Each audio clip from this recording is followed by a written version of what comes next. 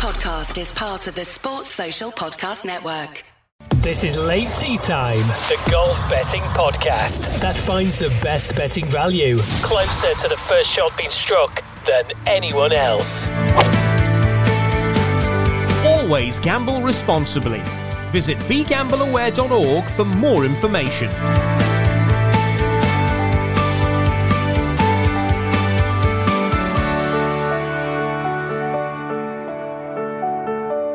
A very good afternoon in the UK to you all, and thank you for joining us again live. You can obviously catch up later on the audio podcast as well.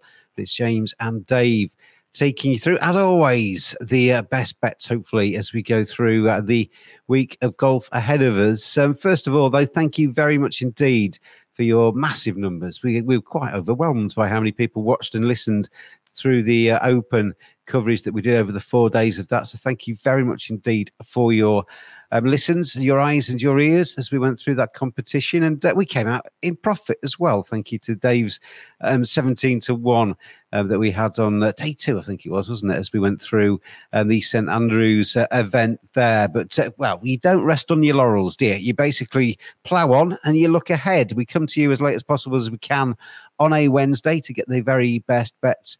And DT, this week we're looking ahead to the 3M Open and the Cazoo Classic, both sides of the pond. We are, yes. Golf never stops. Always in the news. It's the day anyway, isn't it? Blimey. Yeah, I mean, Mr. Stenson, he gets one of the highest honours in golf. He's appointed the European Ryder Cup captain. There are people that don't get that probably deserve it down the years. There's people that have got it and they've you've seen their hearts pounding out of their chest with pride as they've taken it, and he's pretty much turned his back on it. Yeah, he's what do you say? Will history now look upon him as very differently to what we used to think of as our good old Henrik with that wry British sense of humour, and now we see he's always had a funny relationship with money. I was reminded of this a bit earlier. You'll know the character involved, James. Henrik Stenson got involved with Alan Stanford's Ponzi scheme. Oh, well, okay. He was obviously in cricket. So Henrik Stenson got involved in that and kind of lost all his money. Yeah, I mean, for those that don't know, Alan Stanford was an American businessman based in the Caribbean for tax reasons. Basically, had a massive company which sold investments that were going to make you rich. People ploughed their money into it. Basically, what a Ponzi scheme is, you bring in all of that money, it pays off a few people, it keeps you rich, and ultimately you get found out. And he got found out, and he's currently in prison. He was bankrolling cricket at one stage, but that didn't last very long. No, I Wikipedia'd him actually, and he's serving 110 years in prison, which reminds me of that Woody Allen film. Have you ever seen Take the Money and Run? No. There's a line in that. When I say long prison sentences, there's a line in that where his character, Virgil Stockwell, gets in prison for something like 700 years. But then there's the voiceover. Stockwell says that with good behaviour, he could half that sentence. And in 350 years, he's going to be absolutely fine. Yeah, so it's quite sad, I think, the Henrik Stenson situation. Most people in golf would chop the right's arms off, wouldn't they, to be captaining a Ryder Cup team. Do you think it's the death knell of the Ryder Cup, or do you think everything will continue as normal but without Henrik? I don't know, because it's kind of all the future captains have all gone, haven't they? That were likely to be captain. Sergio, Westwood, get Sandy Lyle in. Next captain. I don't know, but then you don't know. But it's such a fast evolving situation that you don't know quite what will happen as we get nearer the time. What if everyone goes across? Golf has been torn apart, hasn't it, really? So it's a bit sad to see, to be honest, what you thought was... I mean, people love the Ryder Cup. You've seen how Rory was in tears, wasn't he? He lost the Open, and it was almost like, well, yeah, I'll be back. But the Ryder Cup, he was absolutely... So it's such an event that's been so important. And I know you could argue that there's a case that the Ryder Cup props up the DP World Tour with the money it generates. So Liv getting Henrik Stenson is such a blow, isn't it, to the prestige of that tournament. It's like a real sort of dagger to the heart of it. So there's all sorts going on with this. The thing with the Ryder Cup is that golf is quite a solitary game, isn't it? You basically plough around the 18 holes on your own. You've got your own golf ball. You're in charge of your own destiny. It's one of the few times that golfers on a big stage with passionate fans get the chance to be part of something bigger than just them. Well, I mean, this is what Liv are sort of trying to pretend that they're doing with the team element, but you can't just make up history and pretend there's a team called the Four Aces who anyone cares about. I think I'm going off onto cricket quite a lot this time, but cricket's my sport, and the 100 is a new competition in cricket, and I complain about that till the cows come home. There's A, no room for it in the county season, and B, you can't just manufacture the heart and soul of a tournament. You can't. It doesn't just magic up. Yeah. That is earned over years. You have history, you have stats, you have things that back it up. You have all of those great black and white and colour yesteryear things of what happened before. Things that have gone before are important. They build what you have now, don't they? Yeah, which is why to see the whole thing being torn apart just for a load of money, basically, and sort of blatant sports washing. I don't know. It's not like many of these guys need the cash. No, I still don't get the argument, this sort of generational wealth argument. Why is that seen as like the end game of the argument? Like, as if generational wealth is absolutely without any problems at all, because it's not going to produce a load of brats. Of course it will. You give people life on a plate. Look what you get. Horrible, nasty people. Sometimes, quite often. So some are nice. But often, you create. You think, and if any of the nice ones want to sponsor the late tea time pod, they're more than welcome to. But you think you're solving one problem, you're creating another one by creating this sort of privileged, entitled. Anyway, I'm going off on one now. So let's talk. We could do an hour-long podcast without taking breath, couldn't we, on things like that, I think. Yeah. This is Late Tea Time, the last word in golf betting, with James Butler and Dave Tyndall. Let's get back to the action coming up over the next few days. Shall we start with the European side of things then and have a look at the Cazoo Classic first? Yes, let's do that. Yes. The winner markets then. I'll go through the top end of the bookies markets and the leading runners and riders in this one. That's if my computer plays ball and allows me get up to the top end. Robert McIntyre, who we've mentioned recently on the Late Tea Time podcast, he's 14-1 favourite. Tristan Lawrence is 20-1. Oliver Becker is in there at 22-1. You got Thorbjorn Olsen is 22-1. Romain. God, honestly, I wish we started with the American side of this. Langaski is 22-1, and Richie Ramsey, that's an easy one. He's 22s as well. The rest are 30-1 or bigger. I'm glad you didn't jump in and correct any of the pronunciations there, DT. But how do we see this one? I just thought I'd let you sort of just flounder. Yeah, flounder in your own. And the outright market. I don't know. I've got this funny thing because Thorbjorn Olsen has played in the Ryder Cup. I've got this funny feeling that'll somehow come back and the circle of everything, and he'll win. But I think he's got a good chance anyway.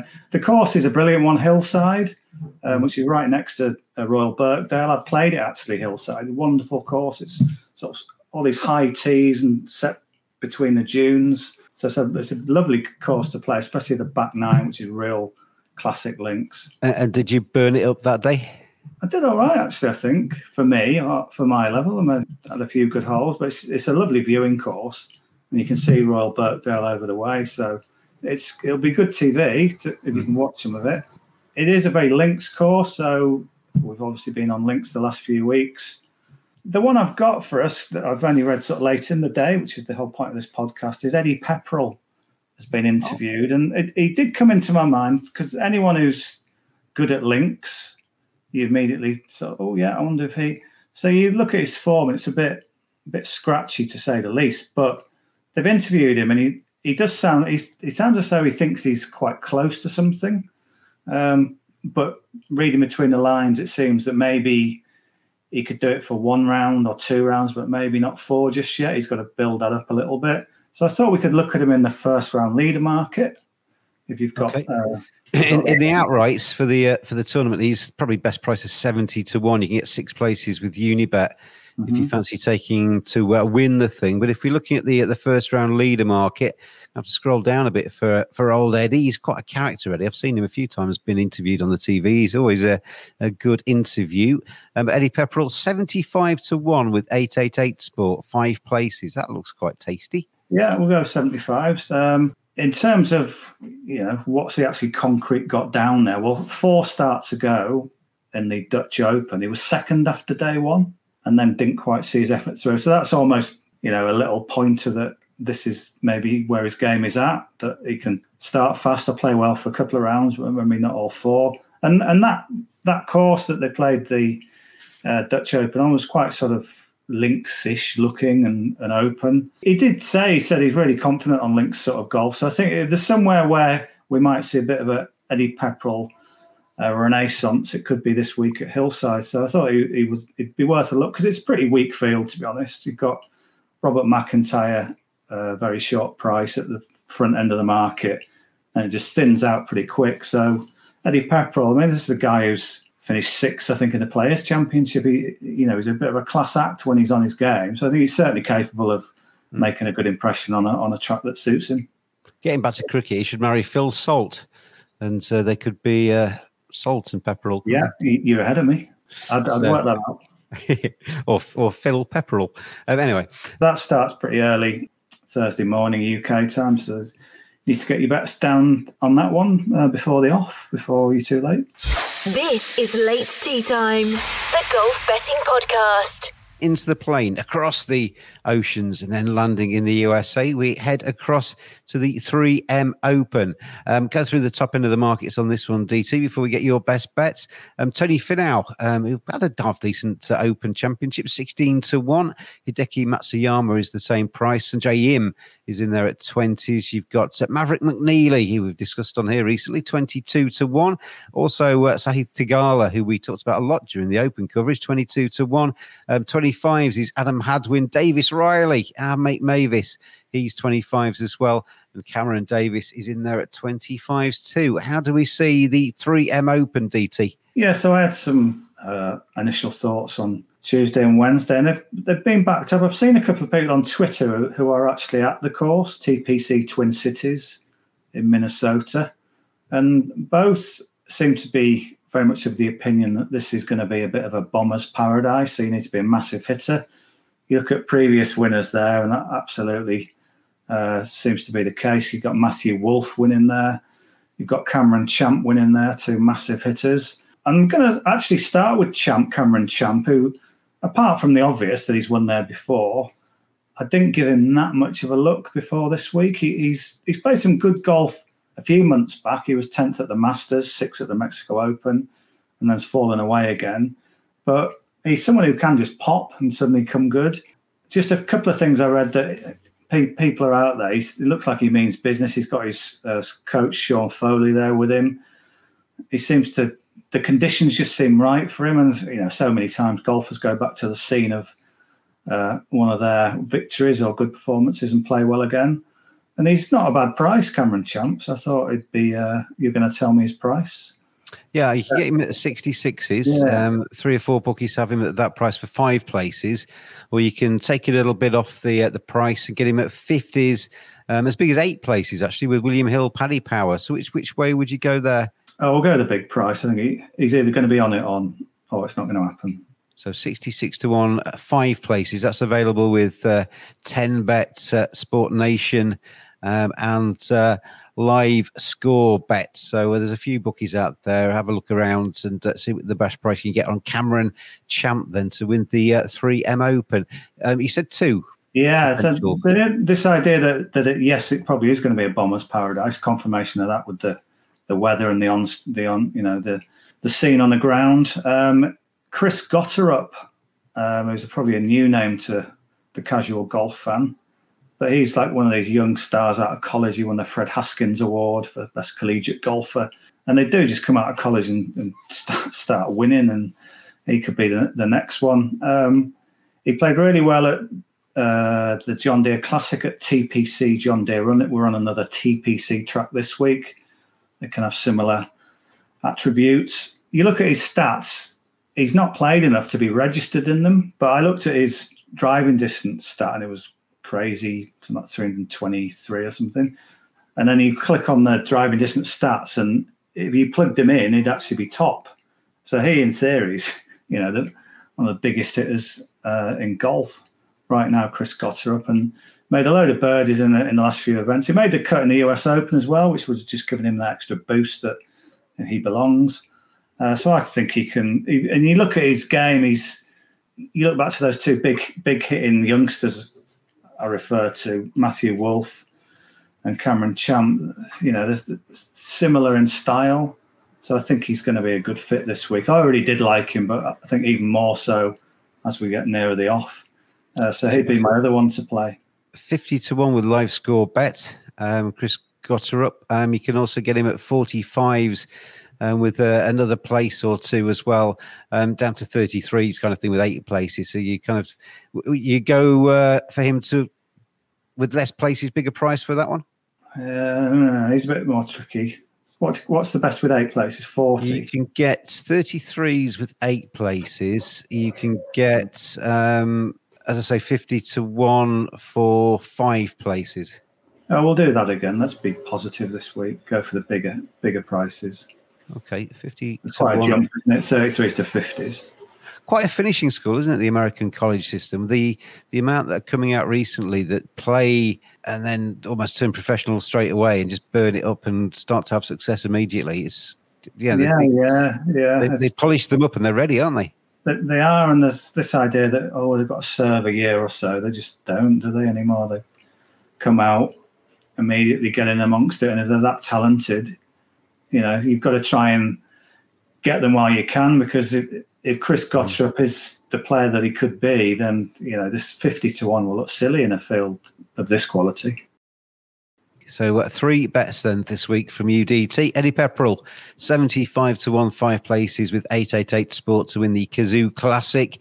The 3M Open, 2 choices there. Cameron Champ, 66-1 with 5 places, and Chris Gotterup, 50-1 with 5 places. But have a shop around. When you get to listen to our words, have a look around and see what best price you can find on those 3 golfers coming through the weekend. DT, as always, thank you very much. Lovely to see your little face again. I only saw you at lunchtime in the flesh. But you look even better on the screen.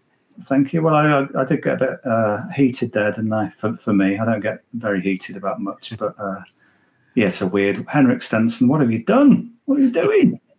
You get heated, Dave, because like me with cricket, A, you care, and B, it matters. Yeah, well, that's the thing, isn't it? Yeah, you sort of, whatever the right and wrongs, and I have an opinion on what the right and wrongs are, whatever you think, golf is kind of being destroyed, isn't it? Or revolutionized, and not in a good way, it seems. So, not all people accuse me of not wanting change. I'm not bothered about changing cricket in any shape or form, as long as I can see it's actually doing the sport good. If you can see it's taking it in the right direction and it's actually growing the sport and making it better, change is fine. It's when you think it's actually ripping the heart and soul, like I say, out the sport, that's when change is bad. Yeah, when it's just bandied around as a term, growing the game, you just think, don't try and pretend, don't sell us that nonsense when you're not even, fine well, you're cashing your millions and you're trying to pretend you're noble. Yeah.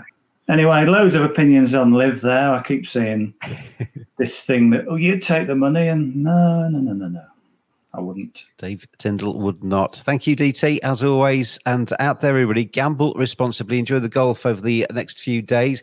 Give us a follow on Twitter. There's the Twitter handle, @LateTeaTimePod.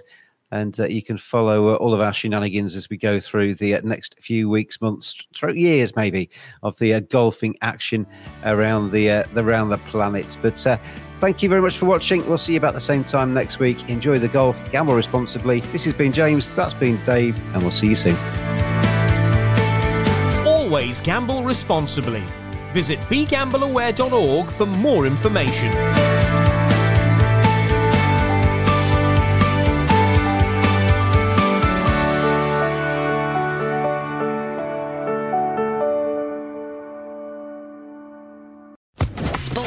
Podcast Network.